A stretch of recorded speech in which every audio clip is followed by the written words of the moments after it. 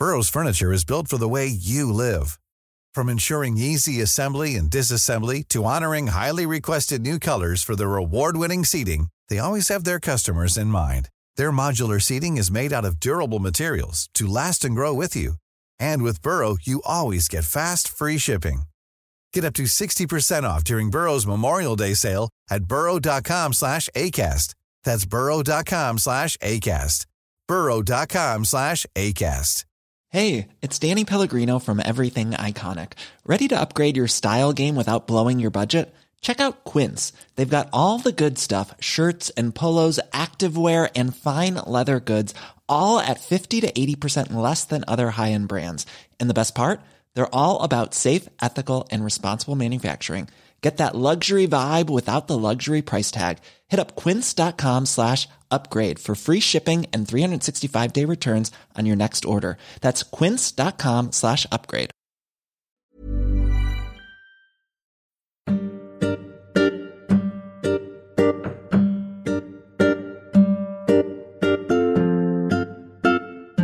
Welcome to the Progressive Britain podcast. This is the podcast that believes that Stella Creasy can change the world. I'm Stephanie Lloyd, and today I'll be your host. Not run by my mum, then. It's not run by your mum. And I'm glad to be joined by a ray of sunshine in an otherwise very rainy day in Westminster. Stella Creasy, the Member of Parliament for Walthamstow and Parliament's champion for, amongst many, many other things, the women of Northern Ireland. In a world where politics can feel kind of constantly bleak, it's easy to feel powerless. But last week, you and your colleague, Conor McGinn, showed that progress is still possible and that the fight for human rights is far from over. You both secured big victories when debating the Northern Ireland Bill, and Conor's amendment to extend gay marriage in Northern Ireland and yours to extend abortion rights both passed.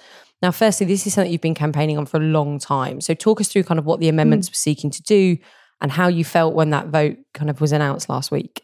Yeah, I mean, it is a culmination of a lot of very hard work by a lot of people, particularly a lot of women in Northern Ireland. I've been working with them very closely for many years now. Groups like the London Irish Abortion Rights Campaign, the Alliance for Choice, Together for Yes, but also BPAS and Amnesty, lots of different organisations who come at this issue from two different directions, from a human rights issue, but also from a women's healthcare services issue. In fact, I was looking back trying to work out when I've always been somebody who's been concerned about abortion because I think we'll never have real equality as long as women aren't able to have full control over what happens to their bodies and decide if they don't want to continue a pregnancy, they're not forced to continue it.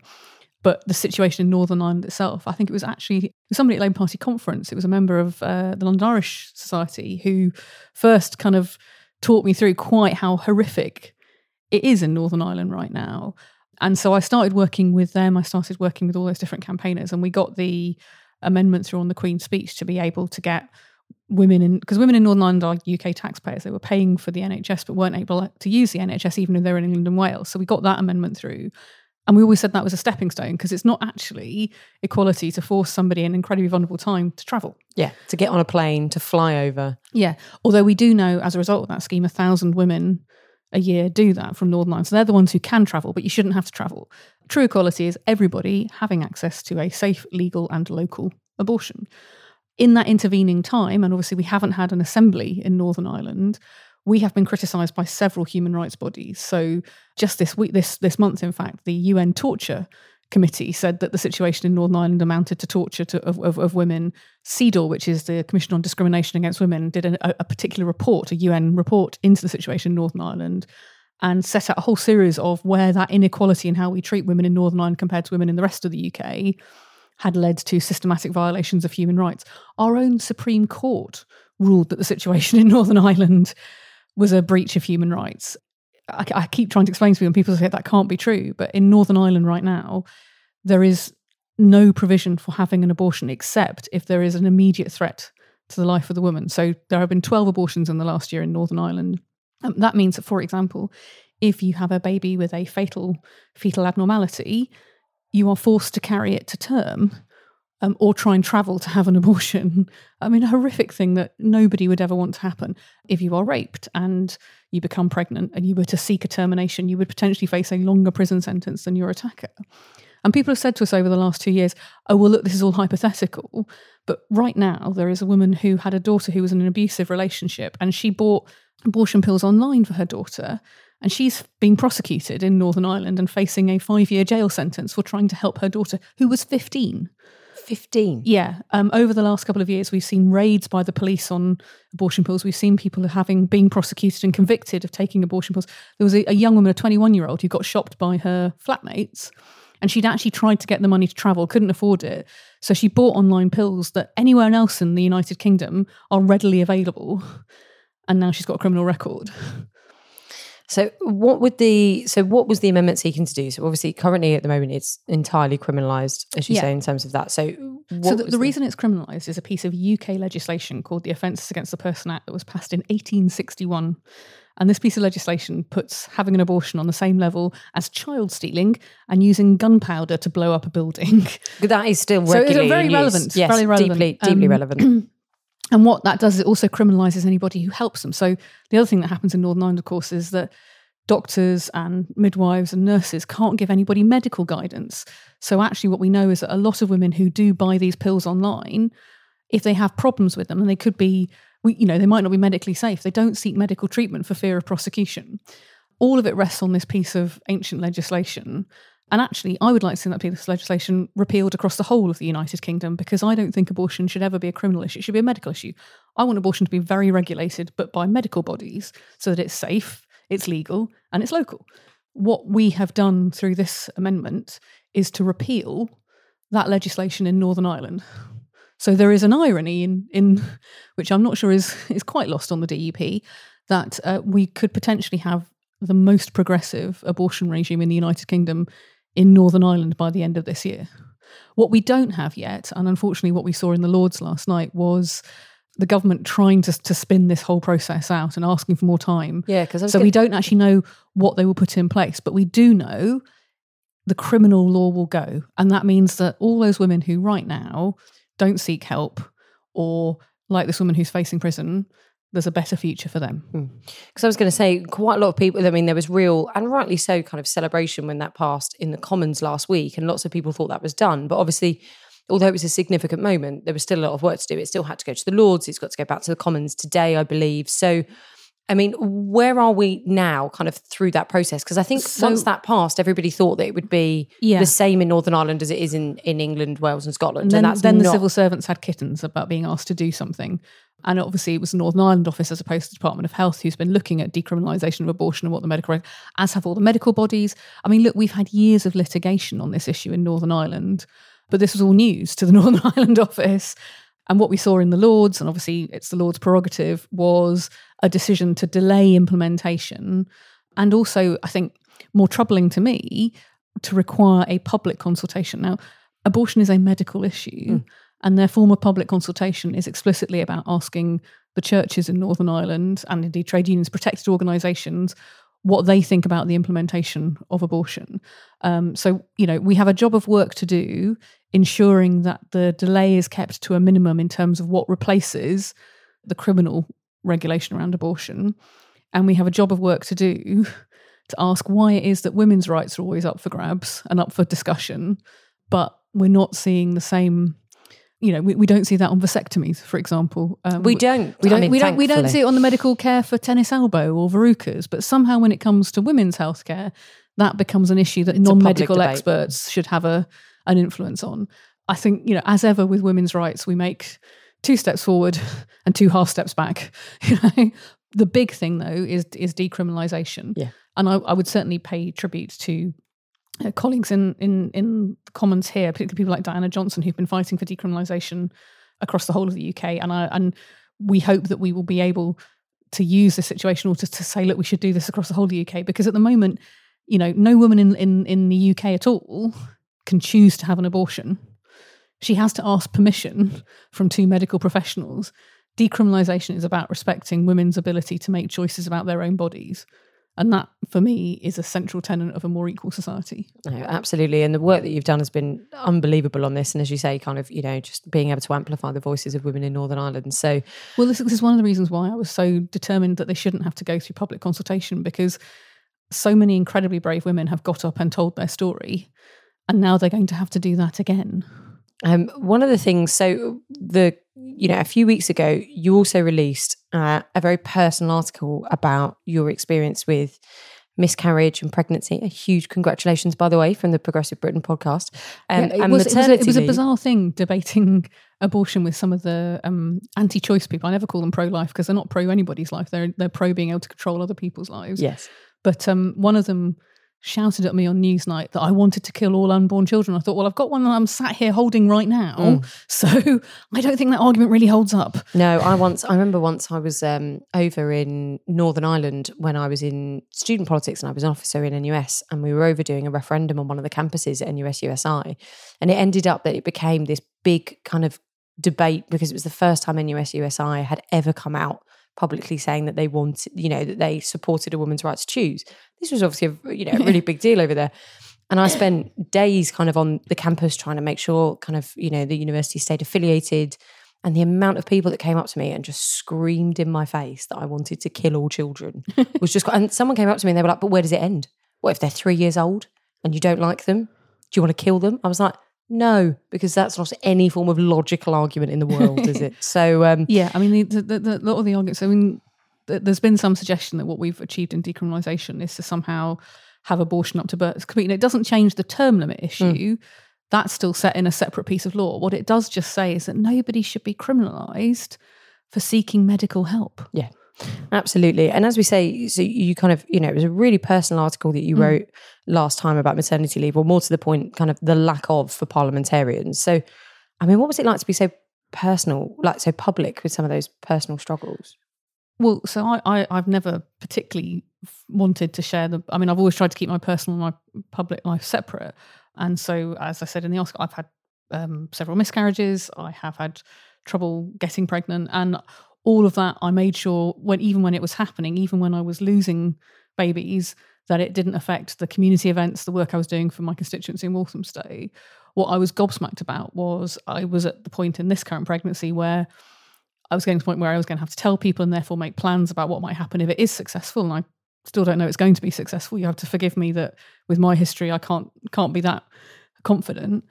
When I talked to the parliamentary authorities, they said, well, you'll still get paid. I said, yeah, but that's not the issue. The issue for me is that if I take time out to be with this child, then the work that I do, like not just in the chamber, but all the work you do on campaigns like the campaign on abortion, all the meetings with residents, all the casework, all the surgeries, who's going to cover that? And it was kind of like, well, we don't need that. This has never been an issue before. And actually, it's not just me. Several colleagues who've had children in the time that IPS have been live had the same conversation with them and been told things like, this isn't really an issue for MPs because it doesn't happen very often. You're like, yeah, maybe that's the problem. Yes. Maybe we need more women in Parliament. And then there was this kind of repetitive thing about, well, you're going to get paid. It was like, yeah, but it's not about whether I get paid. It's about whether my constituents miss out on a service, because like anybody else, anybody else's job, if you took time out, your employer would cover it. There isn't any cover, and that would need to be paid because you can't ask people as a favour. And what I discovered, Tulip Sadiq is currently just, I think, coming to the end of her maternity leave. And, she was doing casework 3 days after having a cesarean section. She's been taking her little baby to meetings because there isn't anybody to cover that work. And because she is a fantastic constituency MP who wants to make sure that her constituents don't miss out, she's been going and trying to cover and trying to do both things, trying to have a newborn baby and also make sure that the people in Hampstead and Kilburn don't miss out. So it's also just, not what we would expect from any other workplace. We've put provisions in to ensure that doesn't happen. So why do we not do it in the place where, we make the laws that do that? Well, people have so many crappy reasons why they don't want to see women in politics. I just felt like we should take one of the more perhaps reasonable reasons. It's like, well, yeah, actually, if you're going to miss out because somebody might be off on maternity, I actually think it should also cover paternity leave as well. Like fundamentally, we're the ones setting the standards on these things. You can't say that you should have leave without being able to cover what happens. Otherwise, I'd come back to a sky-high pile of casework, lots of understandably angry residents who are like, well, where have you been? Our lives can't go on. Yeah, and that's their lives don't stop just because maybe you make that decision. And actually, on the whole, constituents have been incredibly supportive and gobsmacked that this is the issue in Parliament. The parliamentary authorities have been less so. And they're now saying they might consult about doing something about this when the proxy leave. So I should say, look, it is a very specific job. Like there are some things only I can do. the proxy voting allows me to nominate somebody to vote in Parliament, but it's all the other stuff that MPs, like the meetings, the casework, the community events, the advocacy work that you do, the campaigns, that it's having somebody to do that bit. You know, I know I won't get a complete 6 months off. Also, it's still like you wouldn't, there's a difference between having if you wanted to, you wouldn't. Well, I might be. My mum always said after 6 weeks she got really bored. But being able to be confident that no constituency misses out because they have an MP who isn't an elderly male of a certain background with private means is a part of having a more diverse, family-friendly parliament that more people could be part of. Like, nobody should be made to choose between being an elected representative and being a parent. And yet that's exactly what they were asking me to do. Mm. And where are we with that then? Do we think there's going to be any push on that? Well, so they have... I think they sort of said, if we give you the funding for a member of staff to do this work, will you go away? It's like, hello. We haven't met properly, have we? There's a lot more work to do.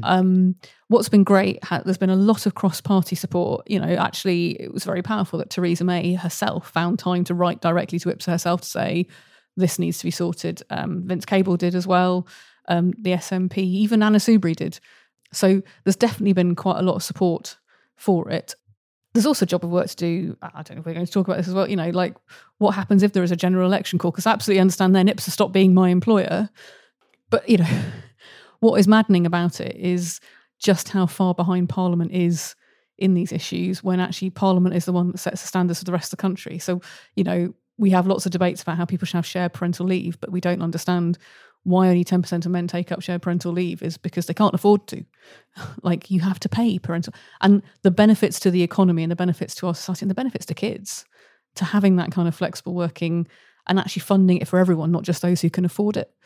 I mean, you know, I am acutely conscious that the vast majority of my constituents don't get paid maternity leave. What I want for Parliament is what the Parliamentary Authority, so IPSA, the organisation that runs Parliament, has 6 months paid paternity leave for its staff. So I've been sat in meetings with these people thinking, I just want equality with you guys. Yeah, absolutely. But actually there is a broader piece of work, and there's a fantastic organisation called Pregnant and Screwed who've been doing loads of work, and I've been working with them on this. Great name. It's fantastic. About actually, you know, a third of women get into debt when they go on maternity leave because maternity pay, only 50% of employers actually top up maternity pay from statutory maternity pay. And so we wonder why women are underrepresented. We wonder why the gender pay gap. Now, you know, about a third of the gender pay gap can be explained by parenting. Absolutely. Like, there's a very basic numbers calculation in all of that if you're getting into debt, let alone having 5 years knocked off your career. And the reason why you don't see women progress in the same way that you see men progress as soon as babies come into it. Right. We're going to take a very quick break there. Sure. When we come back, we are going to be talking about the news of the week. I'm Sandra, and I'm just the professional your small business was looking for. But you didn't hire me because you didn't use LinkedIn Jobs. LinkedIn has professionals you can't find anywhere else, including those who aren't actively looking for a new job, but might be open to the perfect role, like me. In a given month, over 70% of LinkedIn users don't visit other leading job sites. So if you're not looking on LinkedIn, you'll miss out on great candidates like Sandra. Start hiring professionals like a professional. Post your free job on linkedin.com/people today. Burrow is a furniture company known for timeless design and thoughtful construction and free shipping, and that extends to their outdoor collection. Their outdoor furniture is built to withstand the elements, featuring rust-proof stainless steel hardware, weather-ready teak, and quick-dry foam cushions. For Memorial Day, get 15% off your Burrow purchase at burrow.com/ACAST and up to 25% off outdoor. That's up to 25% off outdoor furniture at burrow.com/ACAST. Wow. Nice. Yeah. What you're hearing are the sounds of people everywhere putting on Bombas socks, underwear, and T-shirts made from absurdly soft materials that feel like plush clouds. Yeah, that plush. And the best part? For every item you purchase, Bombas donates another to someone facing homelessness. Bombas. Big comfort for everyone. Go to bombas.com/ACAST and use code ACAST for 20% off your first purchase. That's bombas.com/ACAST. Code ACAST.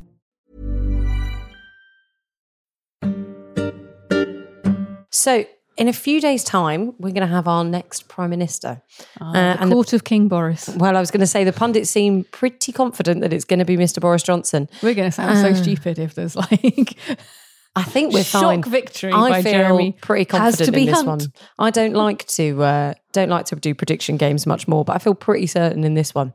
So, I mean, how much does Boris Johnson increase the kind of chances of no deal? And is there anything that you think we can do to stop them? I think it's a red herring because I think both Boris Johnson and Jeremy Hunt exponentially increase the chance of no deal because they are running towards the train coming down the track rather than working out how to stop it. Yeah. And rethink how we do Brexit. You know, they're not coming up with anything. I mean, I'm extremely worried that come October we are going to be in a politics which is moving towards extremes on both sides. So it'll be either no deal or revoke. Yeah. As the options in front of us as parliamentarians. And neither is a good place to be, actually. No, I agree with you entirely. I have to be honest, in that environment, I go revoke every single time because no deal is catastrophic. But, you know, I've always said Brexit is a democracy problem. It's not a policy about Europe problem. It's how are people involved in decision making, and how do we, once things have changed, go, okay, what's the way we involve you again? And so I understand when people are frustrated, and I think Nigel Farage has been very strong on this, that, you know, he's just said people aren't listening to you. It's like, well, no, people are listening, they're not agreeing. Yes. And Parliament is full of people having the same conversation again and again and again, and the same votes again and again and again. And actually either of those two, because they are playing to their, not even their backbenchers, they're playing to the back of the room in their party meetings. The back of the GC would be the equivalent for us, are pushing us towards an extreme rather than going, okay, how do we get out of this? And can you see anything changing until there is some form of democratic event, whether that's a general election in order to change the arithmetic of Parliament? Because it does just seem, as you say, we've been doing this for years and years now. We've been going round and round in circles, and not much is really moving anymore. No. Or you know, an option Even of Bill Murray's going, can you stop making the Groundhog Day references, guys? Like, you're doing the film down. You're ruining my film. Yeah. Everybody quite liked my film first. So, I mean, can you see that happening possibly before Look, we get to solve one of the it? maxims I've always lived by is that things can always get worse. You know, never I mean, think about it. A year ago, we were all arguing about whether Theresa May's deal was good enough. Now, no deal is a very realistic possibility. Things can always get worse. That's why you have to keep fighting. That's why you have to keep challenging. And, you know, the challenge for the Labour Party is whether you have a second referendum or a general election, you need a policy for both. You need clarity. Where we're at right now isn't winning anybody over. That's the worst thing about it. It's not actually placating those people who feel Brexit just has to happen come what may. And it's certainly not making any sense to those people who think, but Brexit doesn't look very progressive, why are you supporting it? So we have to make choices. We can't get away from that. And in fact, I think one of the things I pick up from the public is a sense of, look, you know, just tell us what you actually think. Don't soft soap us, because at least then we'll know you stand for something. Whereas right now, we don't see what you would do differently. And that leads you third in the polls. Well, now, you know, and the European elections. Of course, we are leaps and bounds ahead in policy terms, in principles terms, frankly, just in human terms from Boris Johnson with some of his behaviour. But the public don't want an opposition, they want an alternative. Because right now they're looking at politics across the House and thinking, is anything really going to be different? And that is really unsettling. You know, people are already losing their jobs. Communities are incredibly fractured. The country is very divided. We can't pretend that isn't happening. And we can't just say, oh, we need to keep the country, you know, the irony of Boris Johnson saying he wants to bring the country together whilst doing the most divisive you know, he might unite platform. people, but not in the ways he thinks. But also, what I would say very clearly is, I think we shouldn't underestimate Boris Johnson, and I really worry there's a kind of smugness sometimes on the left that, well, we're probably better people than these people, and people will eventually see that, and therefore we tend to sort of look at Boris and go, he's a buffoon. He's not a buffoon. He knows exactly what the man he's is doing. about to become prime minister. Yeah, he's been quite clever. He's been playing this. He knows what he's doing. I think what's interesting, if you can see, he looks to me like, obviously we knew him as a London mayor. He looks to me like he's trying to repeat the way he worked as London mayor. You can't do that in national government. You just can't with cabinet government. You can't with a whole civil service rather than the small kind of London Assembly model. Not least because he's also at the moment got a majority of 3.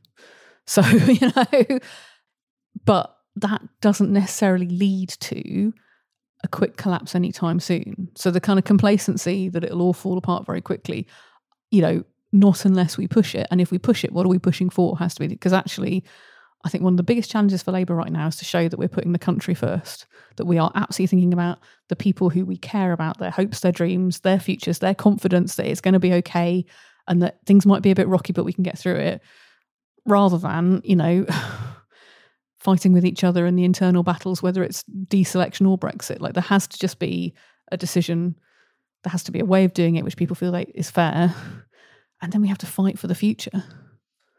Oh, absolutely. I mean, one of the things that we've seen that's kind of torn Labour apart over the last few years, on a separate note, since last week's Panorama documentary, the kind of row over anti-Semitism seems to have intensified. And last night we even saw Deputy Leader of the Lords, Baroness Diane Hayter, sacked for her comments about the bunker mentality of Corbyn's inner team. Yeah. Do you think we're reaching any form of crunch point on this? Do you think it's going to be another long summer of anti-Semitism? And if so, what effect do you think that is going to have on the party? So I think what's so difficult about it is that, and I think what was so extraordinary about that Panorama programme, is there is a logical, rational solution to this, and it's gaining ground. And I've been part of a group of people calling for an independent process so that you just take the politics out of it. You just say, no, actually, what is the issue? Somebody else who is regulated by a different authority, so they have a professional standing, deals with this, and then we listen to what they say. Nobody can have any suggestion that it's your mates' rates sorting it. But actually what I think that programme did, and what you're seeing at the moment, is a very emotional reaction, because I think to see so many members of staff talking about things like wanting to commit suicide and how it's made them feel was extraordinary. So actually there's the kind of head and heart point of all of this, which is the head says there's a way of sorting this out, we just need to do this. The heart is exploding right now with grief and anger and misery that the party's in that place, and that makes it quite hard to get to. These are things we could do to make it better, but we have to. I mean, we owe it to all those people who came forward. We owe it to every single Jewish member of the Labour Party, former, current, future. Actually, we owe it to every former, current, future member, because this shouldn't be an issue for Jews within the Labour Party. Anti-Semitism is racism. We are an anti-racist party. We hold ourselves to a higher standard on these issues. But I think we have to acknowledge that we're in a position now where, because it goes to people's sense of the core of what we stand for, that's become an emotional thing for people. And actually, I would say I think that's become an emotional thing for Jeremy Corbyn too, because I've seen him get very angry and very frustrated, and therefore not able almost to process that there is a solution out there. You've just got to go for it. Yeah, absolutely. And one of the things, as you say, we are seeing this kind of rise in racism and the kind of discourse in that around our politics at the moment. And Donald Trump, our favourite resident-in-chief, has ratcheted up his racism in the last week, specifically targeting 4 congresswomen of colour. Yeah. And last night we saw at a Trump rally where the chants they've changed from 2016's of lock her up about Hillary Clinton to send her back have changed to send her back. About Congresswoman Ilhan Omar. I mean, 3 words to make you miserable, President Donald Trump. 4 words to make you pessimistic, Prime Minister Boris Johnson. It's like we are now in that end game. Yeah. And I mean, what do you think? I mean, do you think the UK has done a good enough job of kind of separating themselves away from this kind of racism? Are we just normalising the situation? No, we are massively complacent about the rise of the far right in this country. I see it in local discussion groups online, and actually I hear it offline in Walthamstow. Now, Walthamstow is a very diverse community, on the whole a community that's very comfortable with that diversity. But that poison is being dripped in, and you see the division, and you see people being told to pick a side.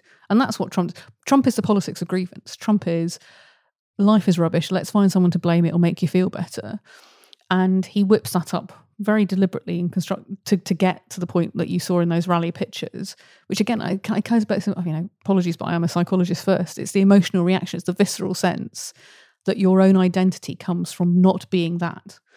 And I think we have to guard against that happening on the left as well. That isn't about kind of wishy-washy consensus. It's about recognising that what you saw in those it is racism, and the fact that people can't use those. I was actually in the Council of Europe 3 weeks ago, and there was a Swedish Democrat who was arguing that violence against women was caused by immigration. And he went nuts at me for calling him a racist. And I said, but you are. Sorry, you're podcast making listeners can't see the sheer shock that has just fallen across my face. You're making assessments. So it was me and a Norwegian woman. We went for him big time about it, because we said, and what we crucially said, and where I think this want to come to, is if you think you're doing that to help tackle violence against women, we don't want that. We're not interested. Don't speak about us. Go away. You're not helping. You're not on our side. You're not standing up for women. You're just using us to cover up your hate. Where I think the power comes from is us saying, so it's like I hear people in the Jewish community when they see people in anti-Semitic going, just don't talk about us, just go away, leave us alone. And I think the thing that now has to happen is all of us as allies need to be that wall that says, actually, no. Don't try and say, when you see Donald Trump doubling down on the stuff he said about Ilhan Omar, where it's like, well, is she married to her brother? Because that's what happens in these. It's like every one of us needs to stand up and say, if you think you're standing up for equalities, you think you're standing up for women in minority communities, no. Yeah. Don't speak of us. Go away. Leave them alone. Don't talk about it. Just don't even go there. And we get this all the time within the LGBT community. We get this quite a lot, particularly with the kind of, explosion that we've seen around the kind of inclusive sex education, relationship and sex education debate that we've seen. And the amount of people that turn around and go, oh, well, this is the problem when this is what happens when you allow, people that are Muslims in this country. And I'm like, no. Yes. No. You are not a friend of ours. So we've had that very live in my local community because we have people protesting about sex and relationship education. And also, but in the debate, then exactly that same argument coming back. And that is deliberate. It's when the right pretend feeding off really, each other. Yeah, when the right pretend they really care about gay rights because they've been such a fan of us for so many years. And actually one of the things that's really important to do is not sort of go, oh, don't feed the trolls, don't get into that. It's just it's to call it them out. It's to absolutely stand up to people. So we've been working in Walthamstow to write to local schools and say, hi, we're local parents, we're local campaigns. We think this curriculum is brilliant. We're really looking forward to the positive impact it's going to have on our local community. How can we help you as a school support it? Because this doesn't speak for either of us.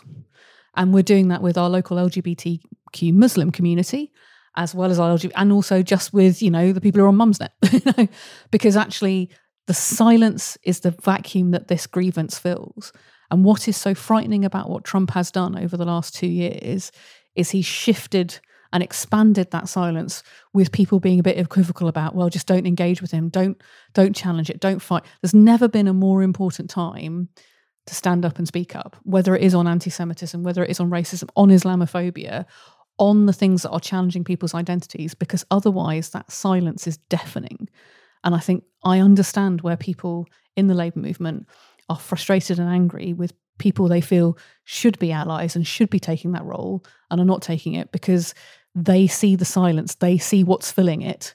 Whereas sometimes if you're not directly affected, you don't realise what's happening. Yeah, absolutely. And, we always like to give our listeners something they can do to help change the world. So how can they support your campaigns? How can our listeners go out and do something good in the world? This week they could donate to the Abortion Support Network because we still need to support women. We'll put the link in the notes. So if you just look in the notes, there's an amazing woman called Mara Clark who literally, she's like one of those people you think, my God, you should be in the House of Lords. You should be one of who makes decisions because you are a goddess who has devoted her life to helping women in Ireland and Northern Ireland travel to get abortions and be supported and know their rights and access them.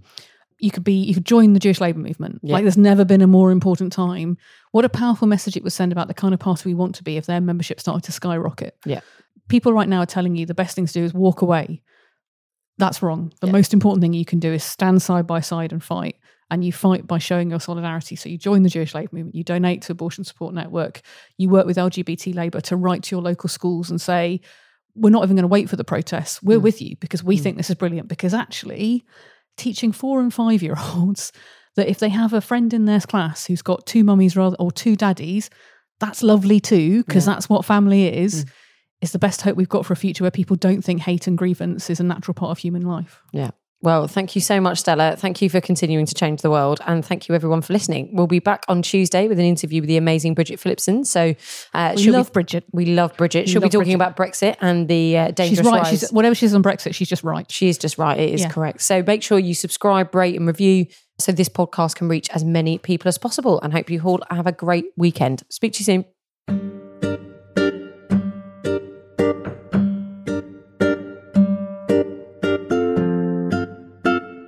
You've been listening to the Progressive Britain podcast. The music was One in the West by Blue Dot Sessions, licensed under Creative Commons, and many thanks to our fantastic and long-suffering producer, Caroline Crampton.